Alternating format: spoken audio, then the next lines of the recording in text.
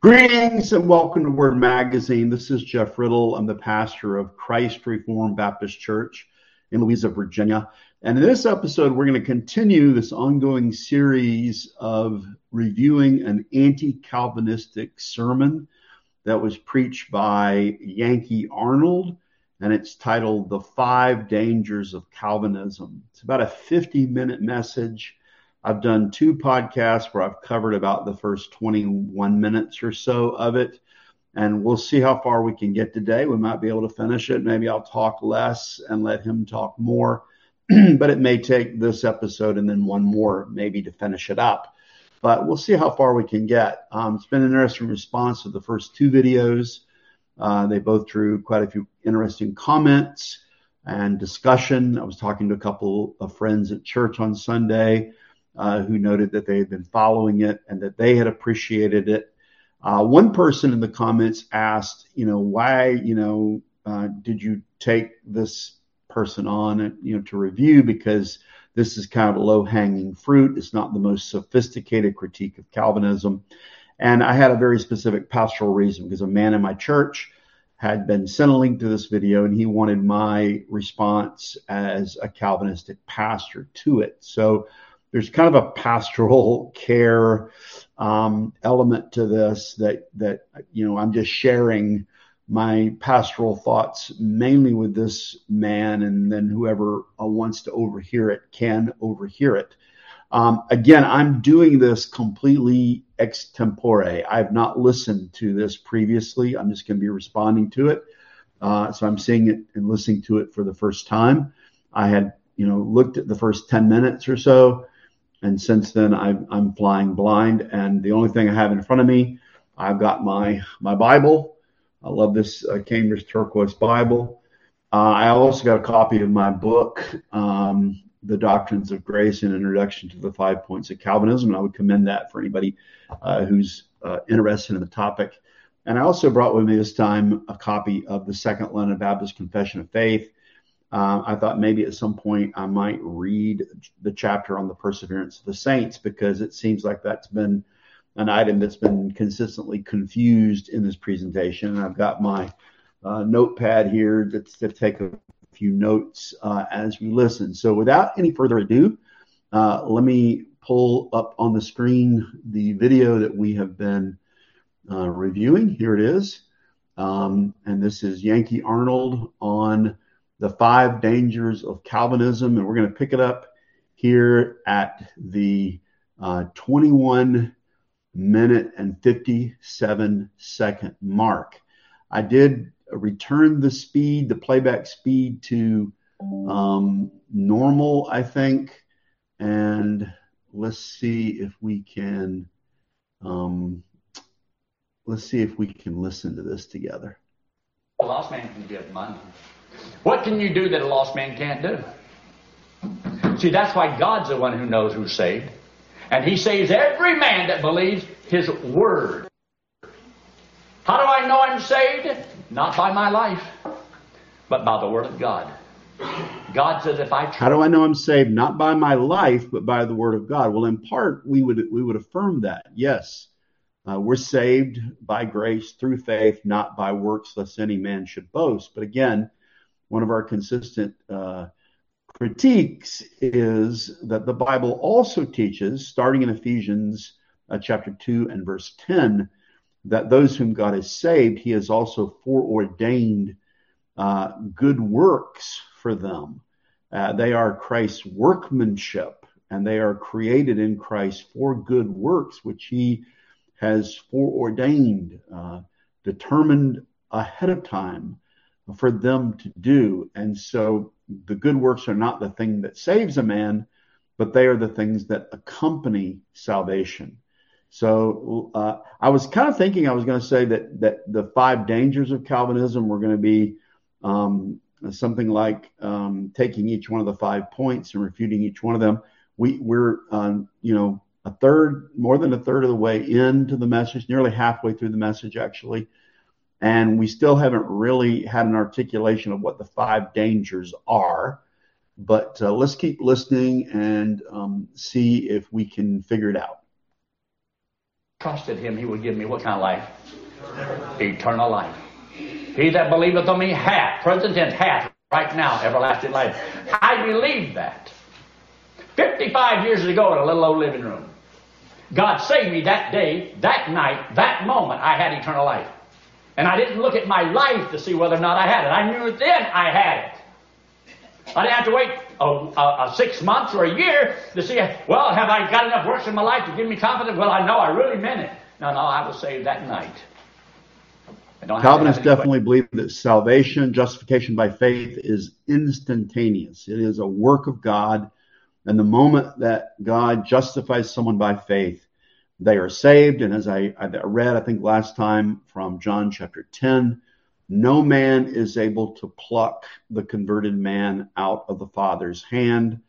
But we do believe that God also teaches through the Scriptures that the man who is saved will desire to obey Christ.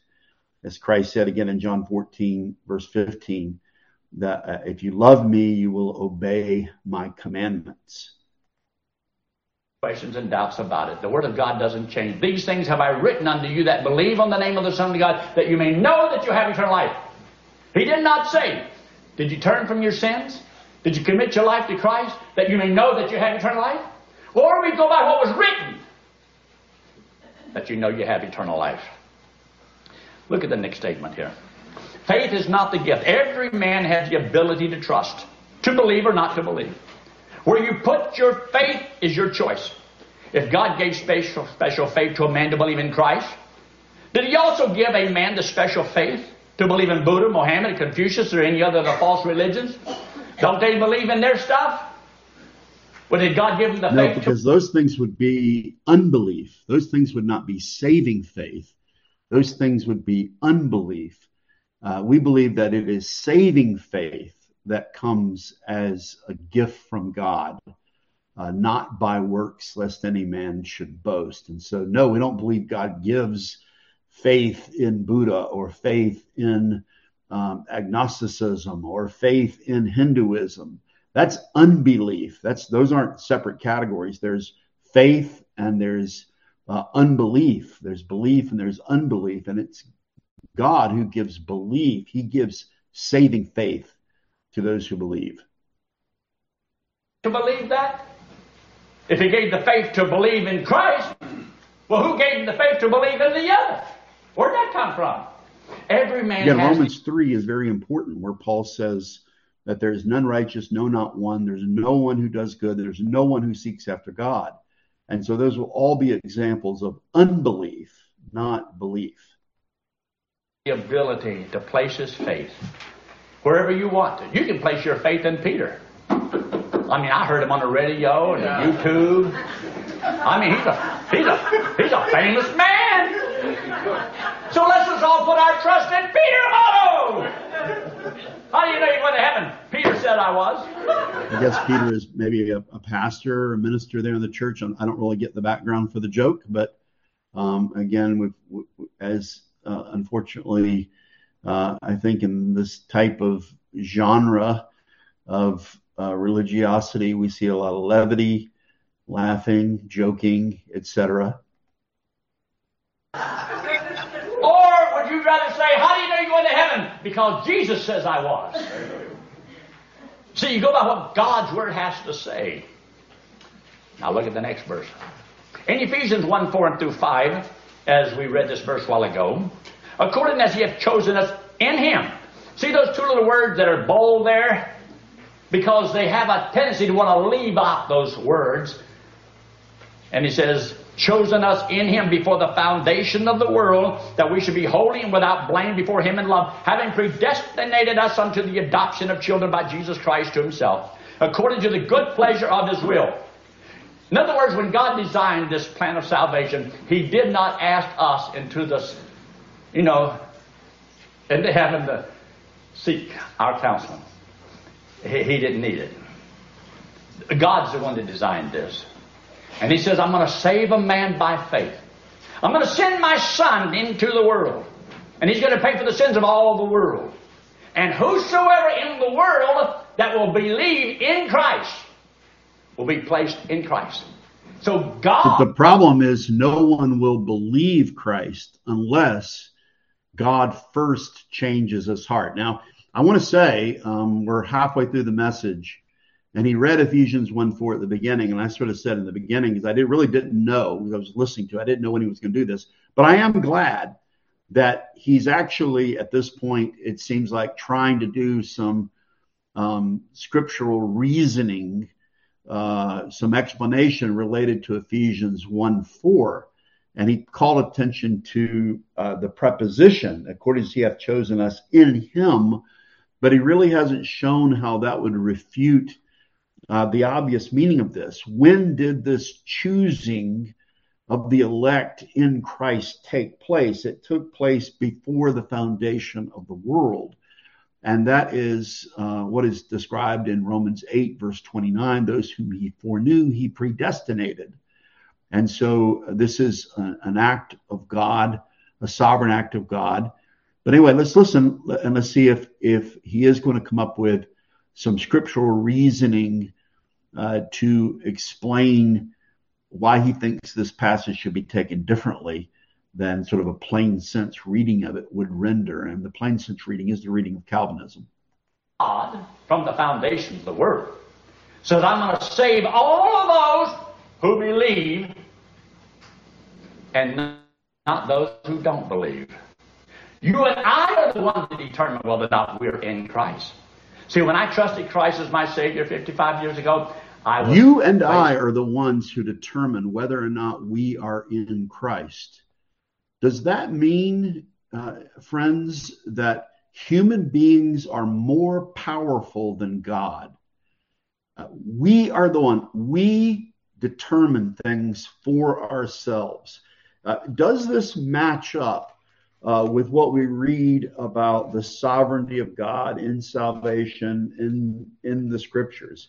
Just think about Romans chapter 9 and consider what Paul says. It's the great chapter in the Bible about the doctrine of election. And the Apostle Paul is describing God's sovereign work in election. And he says in Romans 9, verse 13, as it is written, Jacob have I loved, but Esau have I hated. What shall we say then? Is there unrighteousness with God? God forbid. For he saith to Moses, I will have mercy on whom I will have mercy, and I will have compassion on whom I will have compassion. So then it is not of him that willeth, nor of him that runneth, but of God that showeth mercy. Let me read again Romans 9:16. So then it is not of him that willeth, nor of him that runneth, but of God that showeth mercy.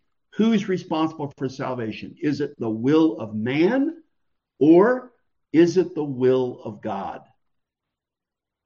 In Christ. And God has chosen all those that are in Christ. But how do you get in Christ? By your personal decision to accept Christ as your Savior. So God has from the beginning chosen to save all of those who believe in Christ. And predetermined... What's this say about God's sovereign foreknowledge?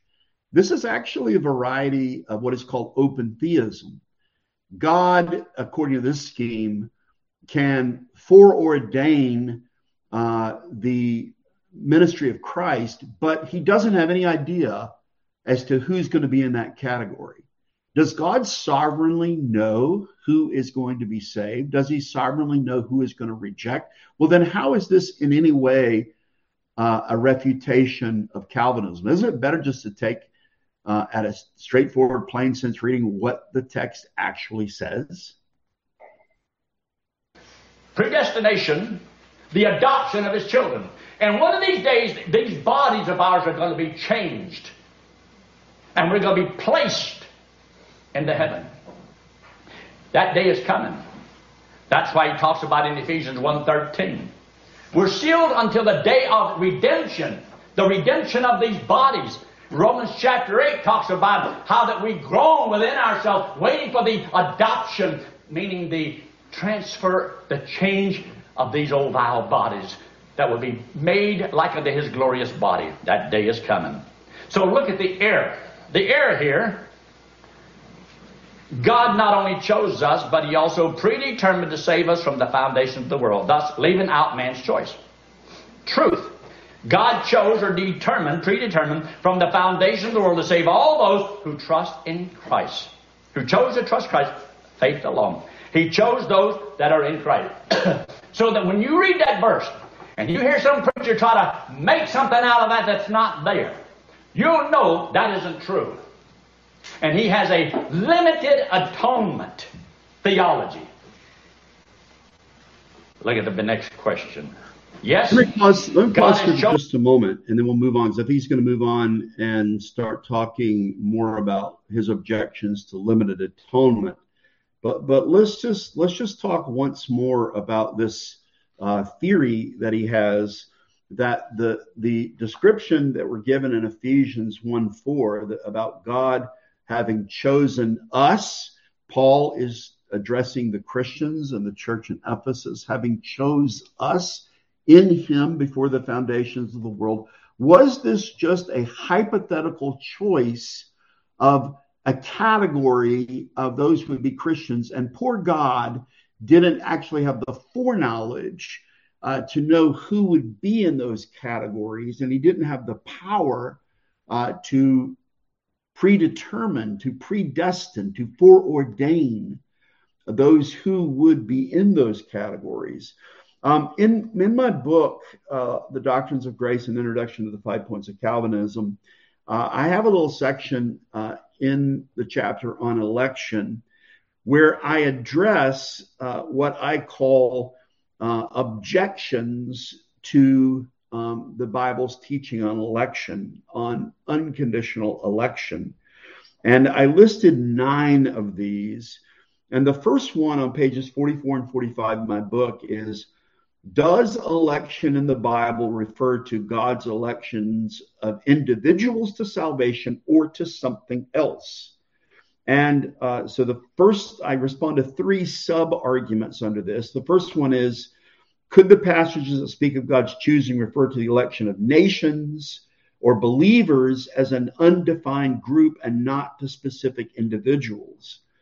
And I respond, Scripture clearly assumes that God's sovereignty extends not merely over corporate bodies, but also over individuals. And I cited Proverbs 16:9, Psalm 139:16, Matthew 10:30. Paul says in Ephesians 1:4, he hath chosen us. He was writing to a specific group, the saints of Ephesus, not a generic or hypothetical audience. We should also not forget that groups and nations consist of individuals. It seems odd that some evangelicals who stress the importance of personal evangelism or soul winning will make appeal to this argument, avoiding the most natural interpretation of the text cited above. God chooses individuals for salvation. Second sub-argument here, could these passages refer to God's election or choosing of Christ? And he didn't exactly say that, so I'm going to skip over to the third one of these sub-arguments. One might ask, could these passages refer to God's election of believers to sanctification and not salvation? And again, that's not one that he used particularly, so I'll skip over that one. But if you're interested in a Calvinistic counter to this sort of hypothetical salvation, that God only hypothetically chose those who would be in Christ rather than God sovereignly foreknowing all things, knowing that the very hairs on our head are numbered by him. He knew us before we were formed in the womb, but somehow he doesn't know who's going to become a believer, and he has this amorphous category of those who are in Christ. He doesn't know who's going to be in there. Maybe nobody's going to be in there.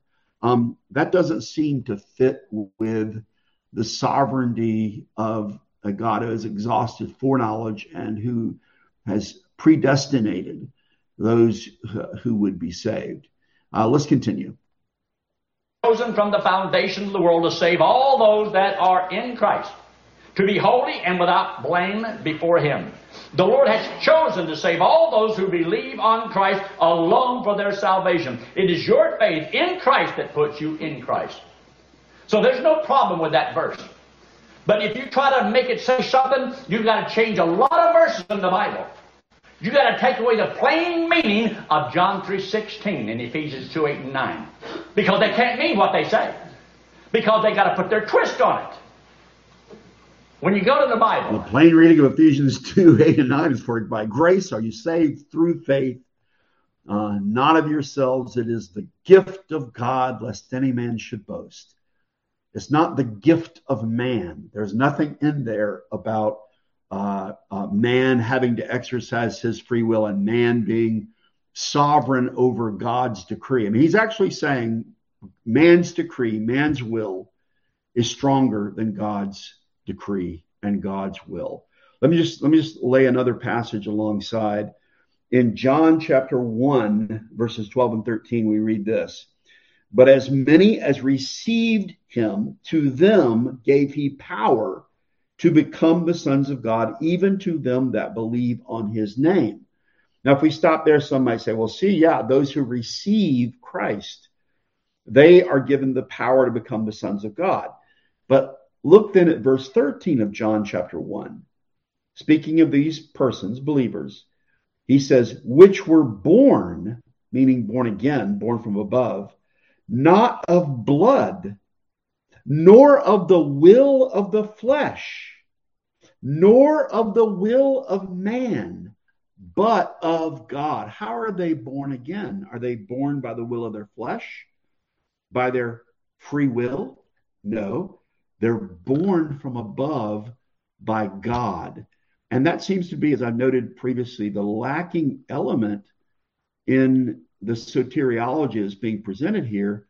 And there's a lack of the doctrine of conversion or effectual calling. Maybe we need to read that chapter from the Second London Baptist Confession of Faith. We're about at the 27-minute. Let's see if we can get a bit further. Well, Riley doesn't know this, but the spin stops here. Just my humble opinion. Now look down at the bottom of the page. 2 Thessalonians 2:13 and 14 says, but we are bound to give thanks always to God for you, brethren, beloved of the Lord, because God hath from the beginning chosen you to salvation through sanctification of the Spirit, belief of the truth, whereunto he called you by our gospel to the obtaining of the glory of the Lord Jesus Christ. So they read that part where it says, God hath chosen from the beginning to salvation. See that God chose you from the beginning. Don't you feel special?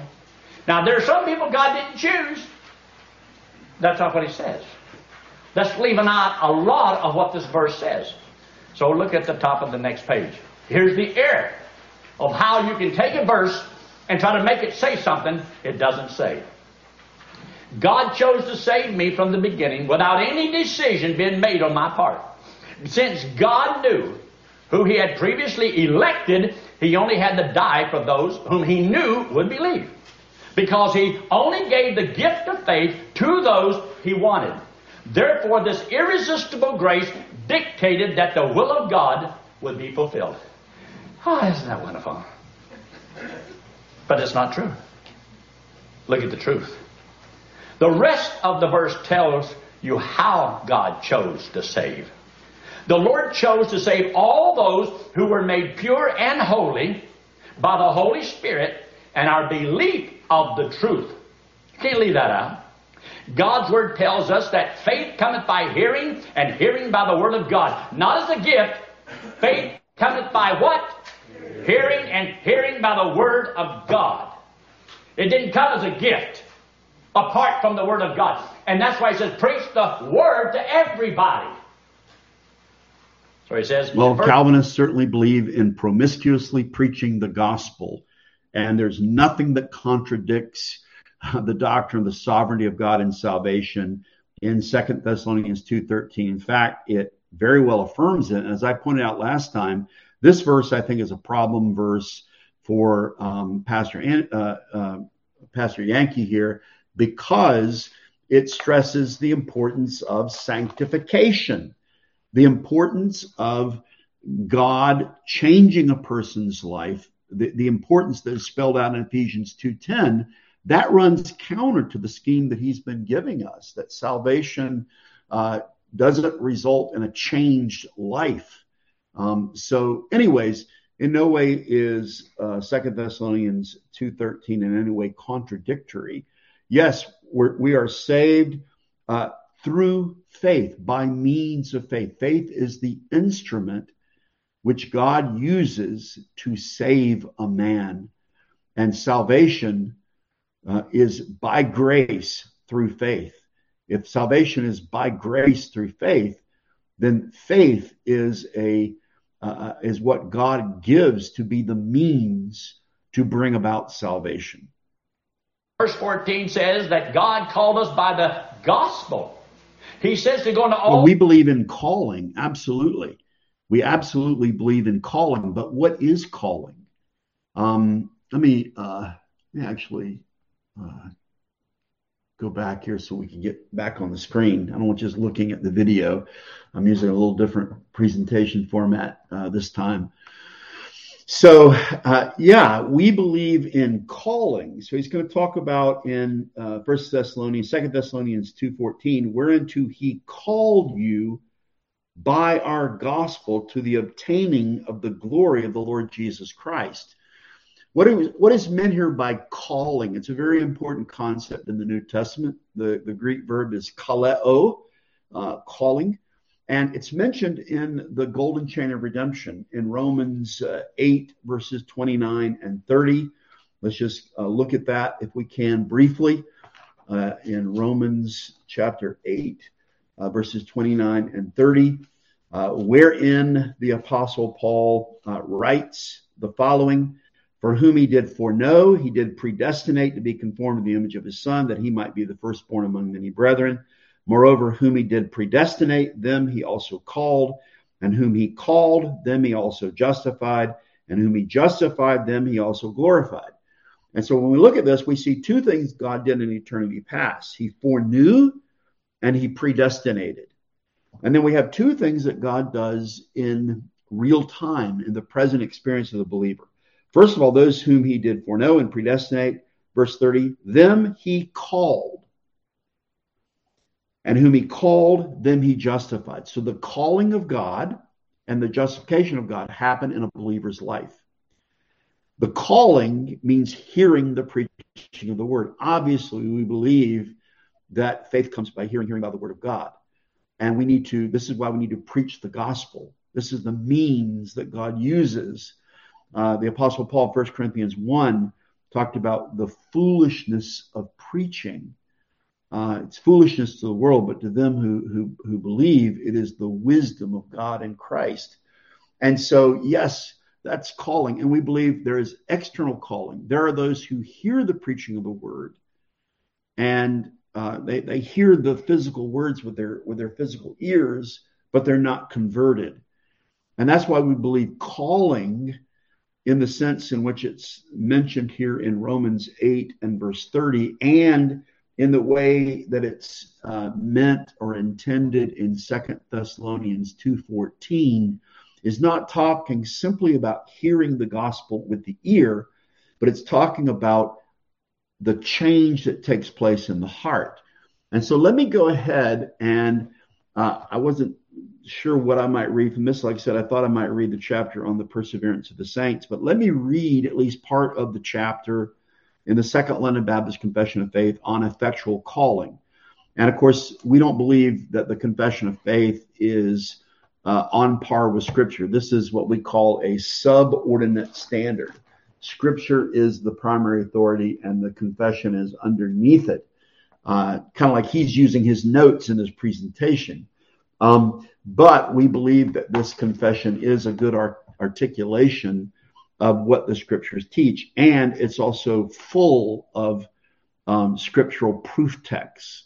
And actually, I think I put up here. Let me see if I can share with you the Confession of Faith, so you can see this online as we look at it. There we go.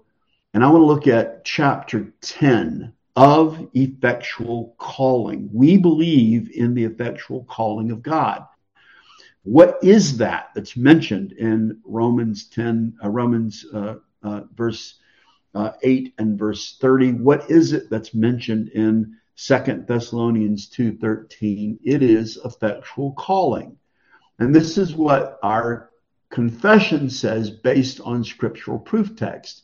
Those whom God hath predestinated unto life, he is pleased in his appointed and accepted time effectually to call by his word and spirit out of that state of sin and death in which they are by nature, by grace and salvation, by Jesus Christ, enlightening their minds spiritually and savingly to understand the things of God, taking away their heart of stone and giving to them a heart of flesh, renewing their will. See, their wills are in bondage to sin. That's why they can't believe apart from effectual calling, apart from conversion, regeneration, and by his almighty power determining that to them that which is good, and effectually drawing them to Jesus Christ, yet so as they come most freely, being made willing by his grace. See,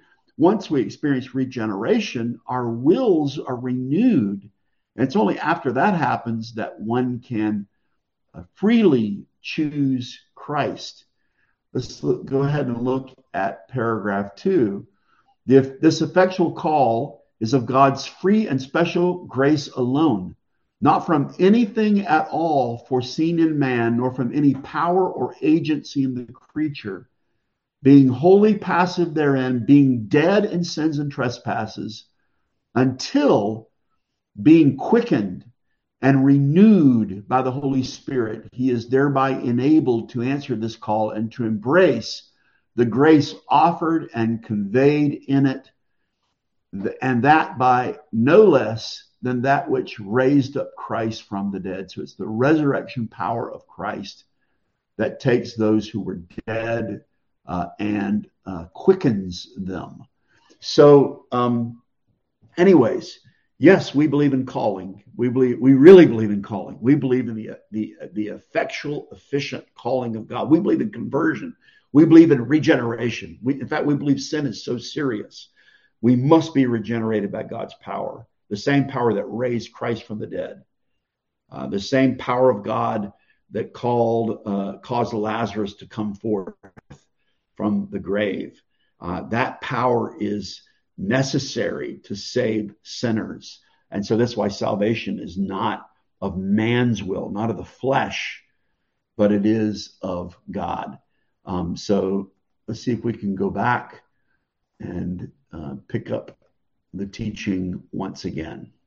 All the world and preach the gospel to every creature. Notice the word propitiation, meaning payment, and the words for the sins of the whole world in 1 John chapter 2 and verse 2. Look what it says. And he is the propitiation, the payment, the satisfaction for our sins. And not for ours only, that's the believers, but also for the sins of what? The whole world. That's in the Bible. I didn't write that verse. I'm not. Okay, let's pause here. Somehow we've gone to 1 John chapter 2 and verse 2, which says, and he is the propitiation for our sins, and not for ours only, but also for the sins of the whole world. And so he's presenting this as an objection passage to the doctrines of grace. Let me just switch over once again. Maybe this will be a little better for listening. With respect to this particular verse, this exegesis verse, this is the first time he's brought it up. He's nearly 30 minutes into the sermon. And so he's using this as a proof text, a scriptural argument in favor of general atonement, I guess. And let me just mention again my little book, The Doctrines of Grace. And I mentioned that I have a little section within the book on responding to 9 objections to unconditional election. And one of those was one of the arguments that he made, that God only hypothetically had a group, those who are in Christ, but didn't know who the individuals were going to be. And I have another section on limited atonement. And as part of the discussion of limited atonement, I address 9 what I call objection passages. And actually, one of the passages that I address is 1 John 2:2. And so let me just read, if I can, what I wrote in my little book on 1 John 2:2.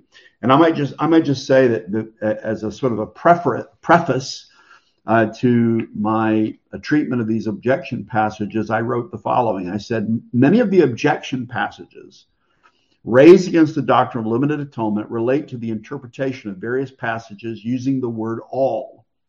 Those who object usually take for granted that the word all in every instance refers to all humanity. When read in context, however, the word all very often refers not to all human beings without exception, but to all the elect.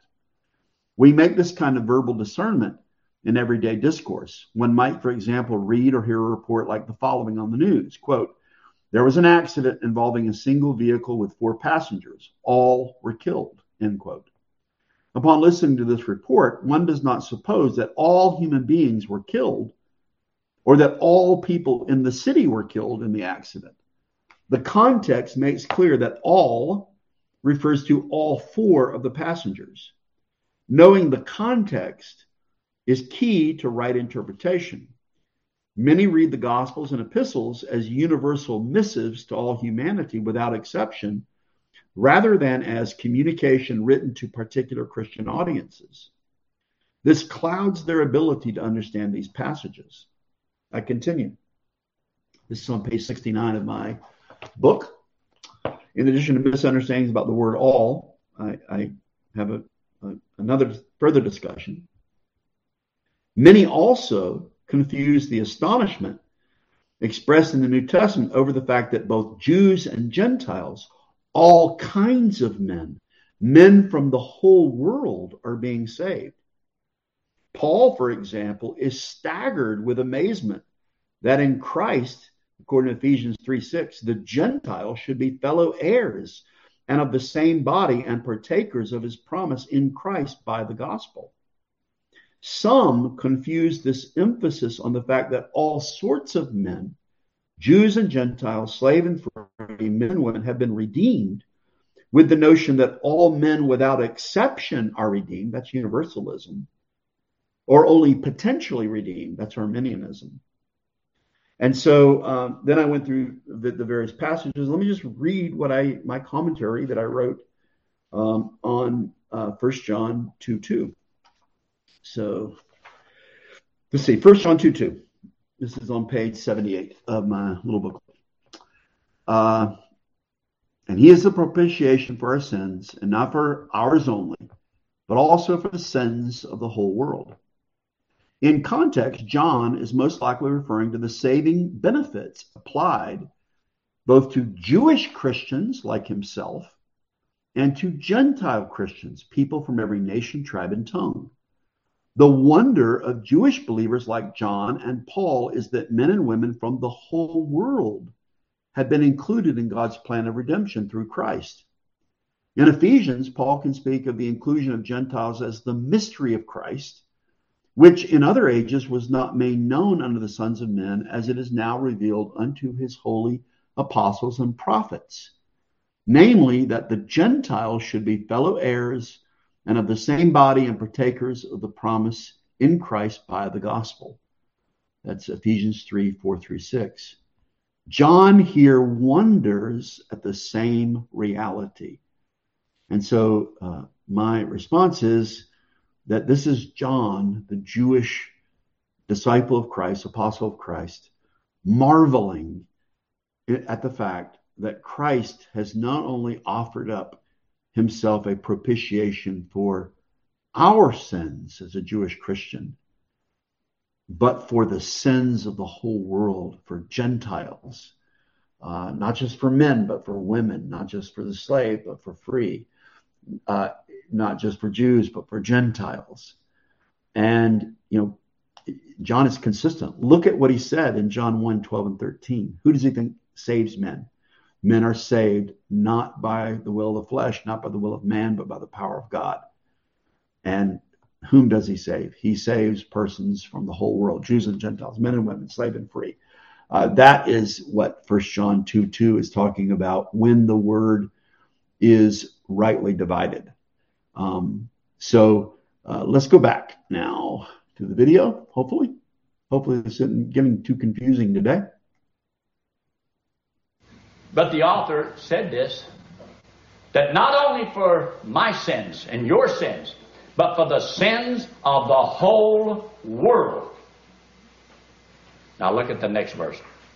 Or the statement here. Why? If Christ died on the cross and his sacrifice on the cross was a propitiation for their sins, then no man would be condemned, right?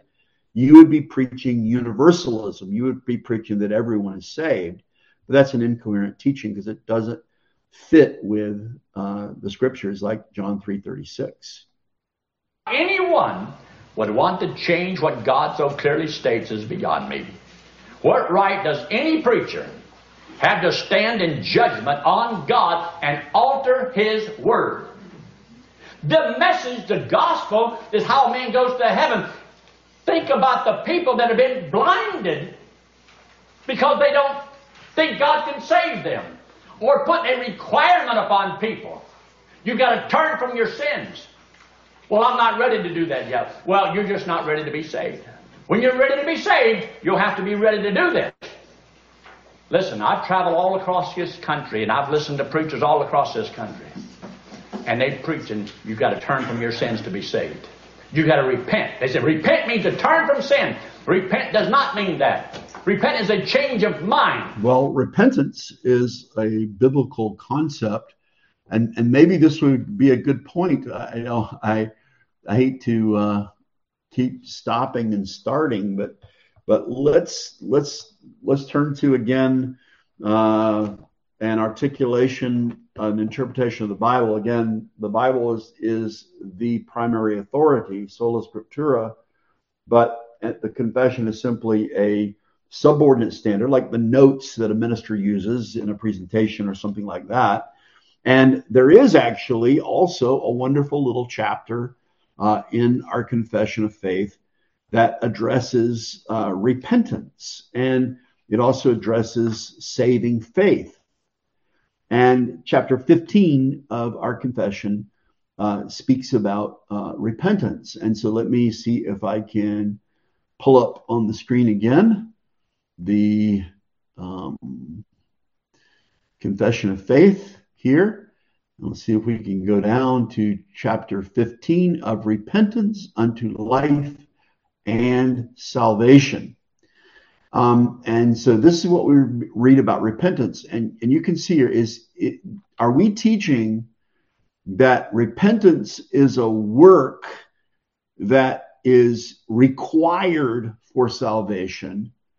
Or is repentance something that comes once a person has received the effectual calling and his nature has been changed, and it accompanies faith and is part of the redeemed man's response to the good news?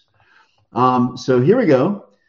Such of the elect that are converted at riper years, having sometime lived in the state of nature, and having served diverse pleasures, God, in their effectual calling, gives them repentance to life. No one repents unless they're converted.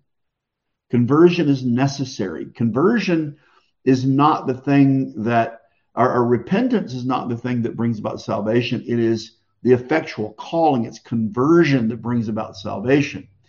Let's continue. Whereas there is none that does good and does not sin, and the best of men may, through the power and deceitfulness of their corruption dwelling in them with prevalency of temptation, fall into great sins and provocations. God has, in the covenant of grace, mercifully provided that believers so sinning and falling be renewed through repentance unto salvation.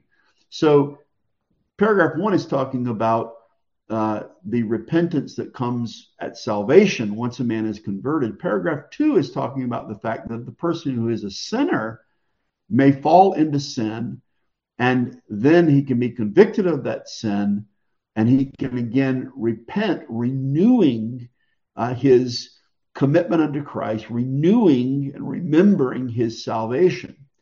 Look at paragraph 3. This saving repentance is an evangelical grace, whereby a person, being by the Holy Spirit made sensible of the manifold evils of sin, does, by faith in Christ, humble himself for it with godly sorrow, detestation of it, and self-abhorrency, praying for pardon and strength of grace, with a purpose and endeavor by supplies of the Spirit to walk before God unto all well pleasing in all things.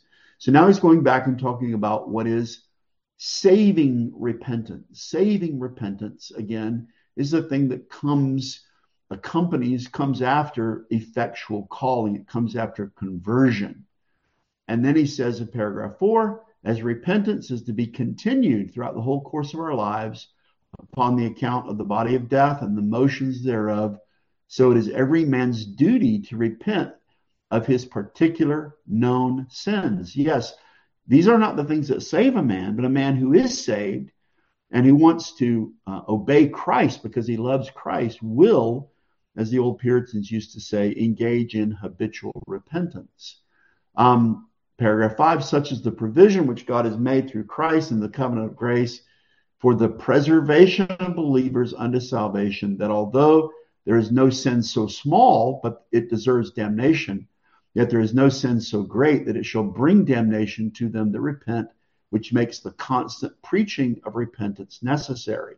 And along these lines, let's go ahead and look at the doctrine of the perseverance of the saints.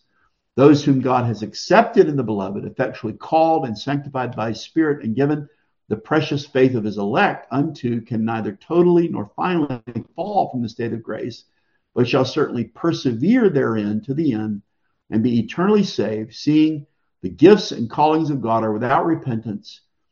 Doesn't mean that God does not repent of saving those who believe, but God again doesn't change his mind about saving the saints. That he keeps them, and he continues now. Seeing the gifts of God are without repentance, from which source he still begets and nourishes in them faith, repentance, love, joy, hope, and all the graces of the Spirit unto immortality. And though many storms and floods arise and beat against them, yet they shall never be able to take them off that foundation and rock by which faith they are fastened upon, notwithstanding, through unbelief and temptations of Satan, the sensible sight of their light and love of God may be for a time clouded and obscured from them, yet he is still the same, and they shall be sure to be kept by the power of God. Are they kept by their own works? No, they're kept by the power of God unto salvation, where they shall enjoy their purchased possession, they being engraved upon the palm of his hands, and their names being written in the book of life from all eternity. And then he even says this perseverance of the saints depends not upon their own free will, but upon the immutability of the decree of election flowing from the free and unchangeable love of God the Father, through the efficacy of the merit and intercession of Jesus Christ and union with him, the oath of God, the abiding of his Spirit, and the seed of God within them, and the nature of the covenant of grace, from all which ariseth also the certainty and infallibility thereof. And then he talks here more specifically about issues related to backsliding, although they may, through the temptation of Satan and the world, the prevalence of corruption remaining in them, and the neglect of means of preservation, fall into grievous sins, and for a time continue therein, whereby they incur God's displeasure and grieve his Holy Spirit, come to have their graces and comforts impaired, have their hearts hardened and their consciences wounded, hurt and scandalize others, and bring temporal judgments upon themselves. Yet shall they renew their repentance and be preserved through faith in Christ Jesus to the end. So the Bible teaches the effectual calling. It teaches repentance and faith, and it teaches as well the perseverance of the saints. This is a well-rounded, well-orbed biblical theology of salvation. And so, as I said before, I don't think that Pastor Arnold rightly understands Calvinism as a system drawn on biblical teaching. It's not a system imposed upon Scripture. It's a system that bubbles up from, emanates from Scripture. Well, let's go back and see if we can get a little bit further in the sermon. Here we go.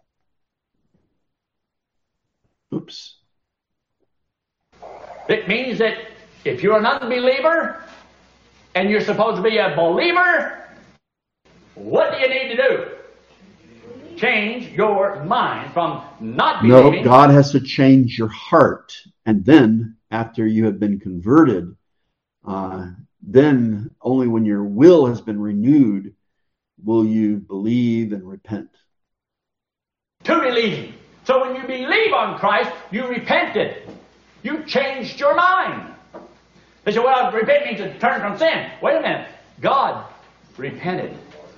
But God didn't have any sins to turn from. I think this is interesting because he's saying repentance is not a change of life, it's a change of mind. But then he also says, this seems inconsistent, that people can supposedly be saved, and then he said, bear absolutely no fruit.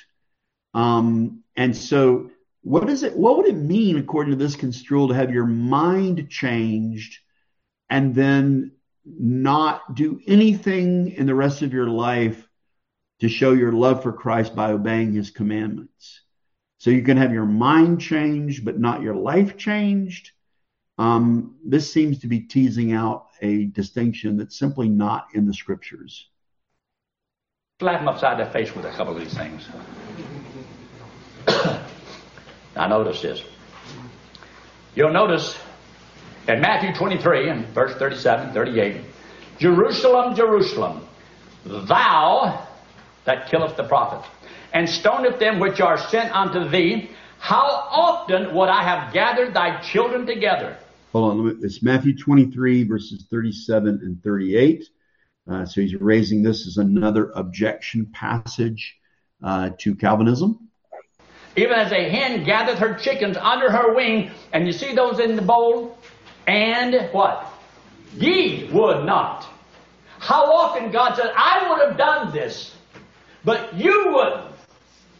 Well, this in no way contradicts Calvinism, because we would say, yes, unconverted people, their wills are in bondage to sin. And yes, everyone who rejects Christ does so because of their unbelief, and they are not willing. So this is simply a description of the way unconverted people act, and it doesn't address the work of effectual calling that changes the will of men and that enables them to repent and believe, or to believe and repent. And so this passage is in no way a defeater for Calvinism. If anything, it demonstrates the ravages of sin. It illustrates total depravity. It illustrates the bondage of the will in the unregenerate. Whatever will be, will be. That's not true. Because you see, it's not like everything is the will of God. Everything's the will of God. No, it's not. It is not. God is not willing that any should perish. So that means nobody's going to perish, because it's not the will of God. All right, so he's raising another passage here. He didn't specifically cite it. Basically he's saying that God's will is weak and puny, but what's really strong is man's will. Again, he didn't cite the passages. He just sort of gave an off-the-cuff recitation of it. But what he's referring to is, let's see, in 2 Peter chapter 3 and verse 9, it says, 2 Peter 3:9, it says, the Lord is not slack concerning his promises, as some men count slackness, but is long-suffering to usward, not willing that any should perish, but that all should come to repentance. And if you look at this passage in context, what is being discussed here are the scoffers who are saying that God's promise has failed because Christ has not returned. And Peter's response to that, let me get us back on screen here for a minute. Peter's response to that is, no, you misunderstand. What seems to be the delay of Christ's second coming is not an act of God not keeping his promises, but it is revealing that God is extending the time so that more could be saved. And so God was not willing that any of the elect should perish, but that all of the elect should come to repentance. This is why he extended the time, because he's a merciful God, a gracious God, and he is going to provide the means for those to be saved who would be saved, those whom he will effectually call. And so 2 Peter 3:9, when rightly interpreted, is neither is that a defeater for the doctrines of grace. And I do have a short exposition of 2 Peter 3:9 in my book, which responds to that objection. All right, let's go back to the message. It's the will of God that every person hear the gospel and believe the gospel and to have eternal life. If it's the will of God that every person believe the gospel, hear the gospel, and savingly believe in it, then you must be espousing universalism, that everybody will be saved, because God is powerful and he's sovereign. Is it his will that every single person without exception be saved? Or is it his will that those who are chosen by him before the foundation of the world to be in Christ, that all of those would hear the gospel and be saved, Jews and Gentiles, men and women, slave and free? But some of God's children are always trying to find a way not to do the work God called us to do. And one way to eliminate our responsibility is that God already determined who's going to heaven. And our witnessing is not going to change it. But again, we don't know who those people are. This is talking about a mystery of God's knowledge. We don't know. And so our task is to promiscuously preach the gospel. Christ gave us the Great Commission. And so we are to go and we are to teach all nations. We are to baptize. We are to teach obedience to all the commands of Christ. And so shame on us if we don't do that. We should preach the gospel. It's not any belief in election that keeps us. In fact, it's the belief in election that gives us confidence that when we preach the gospel, we will see those whose hearts are changed by the hearing of the word and who will be drawn unto Christ. God already knows who's going to heaven. God already knows who's going to hell. And all of my work and sacrifice and giving and all that is not going to change one thing, one iota. See, now don't you feel better? You don't have to do anything. Whatever will be, will be. I don't believe that. It's not the Bible. So you look here in the error. Since God has determined everything, whatever will be, will be. The truth. The Lord blames the people of Israel for their decision. To kill the prophets or to stone them was not the will of God. And he held them responsible for their decision. The words, how often would I have, shows that things could have been different. He held them accountable for their rejection. They could have made a different choice. Christ says, ye would not. He did not say you could not. Verse 38 shows the result of their wrong decision. Your house is left unto you desolate. Look there in Romans in chapter 9, verse 21, here in your notes. Let's go to another passage, leaving Matthew 23. Let's go on to Romans 9 and what did he say, verse 21? We'll look at that. Not the potter, power over the clay, same lump to make one vessel unto honor, another unto dishonor. What if God, willing to show his wrath and to make his power known, endured with much long suffering the vessels of wrath fitted to destruction, and that he might make known the riches of his glory on the vessels of mercy, which he hath afore prepared unto glory. Now, here is the heir. God is the potter. We are the clay.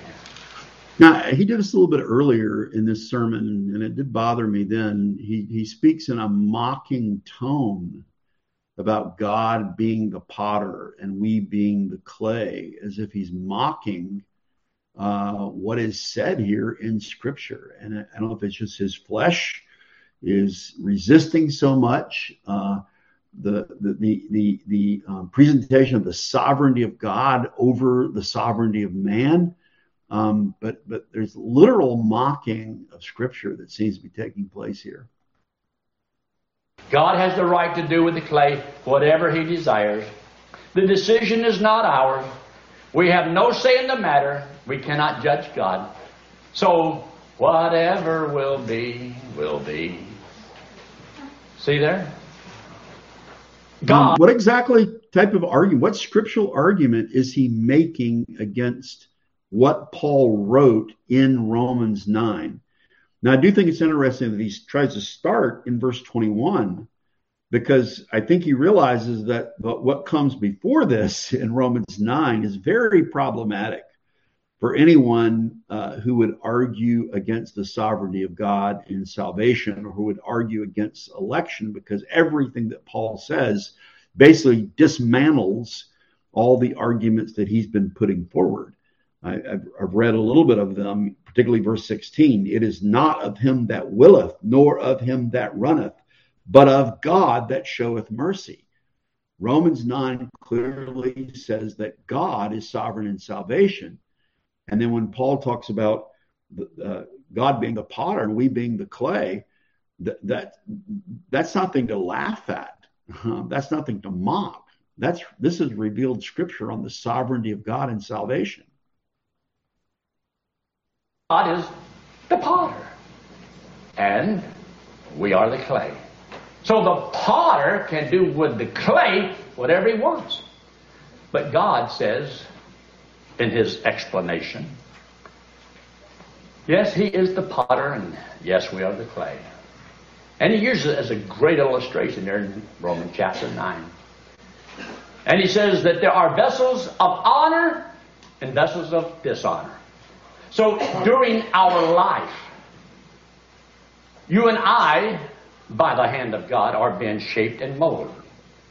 By your decisions, you're yielding to the Lord, and he's shaping you. Or you rebel against the Lord, and he's shaping you, based upon how you yield to God. So God says, because he's a God of love and grace and mercy, he's also a God of wrath and anger. So the vessels that harden themselves against the will of God, God says, these will be the vessels of dishonor. Notice, by the way, his language here, those who harden themselves. Anyway, we'll talk about this in a moment, because his explanations here, again, aren't coming out of the previous context. And they're not coming out of the previous context. This is why he starts in verse 21 and doesn't read the previous verses, is because it contradicts the exegesis that he's providing here. Individuals who choose to yield themselves unto the hand of God. The only way we will choose to yield ourselves to the hand of God, though, is if God changes our hearts. And again, there's completely lacking in this soteriology any treatment of the biblical teaching of effectual calling, of conversion. God's going to shape and mold them into vessels of honor. So whether you are a vessel of honor or a vessel of wrath is your choice. In his theology, you change yourself, and then you allow God to shape you based on the fact that you sovereignly changed yourself. as opposed to the obvious meaning of Paul's illustration, and that is that it is the potter who shapes the vessel as he chooses, the sovereignty of God versus the sovereignty of man. Let's see if there's a little bit more here, and we're gonna, when he finishes up his words here on Romans 9, I want to look back at the context, and then we'll need to bring this to a conclusion. For now, I've got to get to my class, but let's listen to just a little bit more and see if we can get everything in here on his comments on Romans 9, 21 and 22. By the decisions you make. See, when you accept Christ as your Savior, you became a vessel of the Lord. You accepted His will. You become His child. And even as a child of God, is it possible that a child of God can harden themselves to the will of God? So as a Christian, if you harden yourself to the will of God, stiff-necked, hard-hearted, then God can use you as a vessel to show His wrath upon. He can chasten you, discipline you. But if you, as a child of God, will yield to the Lord and do what God wants you to do with your life, then God can use you to demonstrate His blessings upon and His grace upon. God can use you. So you see, there's no problem in the book of Romans in chapter 9. Sure, He is the potter and I am the clay, but how He works with the clay depends upon the will. Will you submit yourself to the Lord? And as a child of God, we should. And so God is going to deal with us. Okay, I'll stop right there. I think he's at the end. And let's see if we can just think about this for a second. So in his scheme, we have hardened clay. And then the hardened clay chooses to change itself into malleable clay. And then the malleable clay allows God, the potter, to shape it. Does that fit really, though, with what Paul is saying here? Can anyone think of clay changing itself on its own and then allowing the potter to shape it? Or is the whole image about the potter being sovereign, taking the clay and shaping it as he sees fit? And he doesn't talk about the vessels that are shaped for dishonor also. He completely overlooks that. I mean, if you look at the context here in Romans 9, it starts in verse 17. For the scripture saith unto Pharaoh, even for this same purpose have I raised thee up, that I might show thy power, my power in thee, and that my name might be declared throughout all the earth. So he uses the illustration of Pharaoh in Exodus, about how God raised up Pharaoh, an ungodly man who would oppose the release of the Hebrew slaves from bondage in Egypt. And then he says in Romans 9:18, so he raised up Pharaoh for his own purposes. Therefore hath he mercy on whom he will have mercy, and whom he will he hardeneth. Whom God wills, he hardened. He hardened Pharaoh's heart. And the point is, God is sovereign over those who are left in hardness of heart through their fall, the fall into sin, through their inheritance of original sin and their actual transgressions, those who do not seek God, those who have no righteousness, do nothing good. Those he hardens for his own purposes.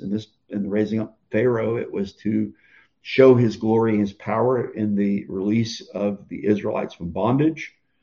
And then after making this note that God sovereignly has mercy on whom he will, and whom he wills he hardens or leaves in a hardened state.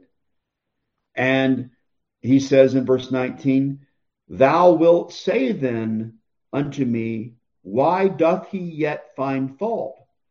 For who hath resisted his will? And so Paul is anticipating here, his diatribe method, those who would say, well, why should the sinner be blamed? Why should Pharaoh be blamed? He simply had a hardened heart. And so here's Paul's response. Verse 20. Nay, but O man, Who art thou that repliest against God? Shall the thing formed say to him that formed it, why hast thou made me thus? He didn't, Pastor Anderson didn't, or Arnold rather, didn't deal with that verse.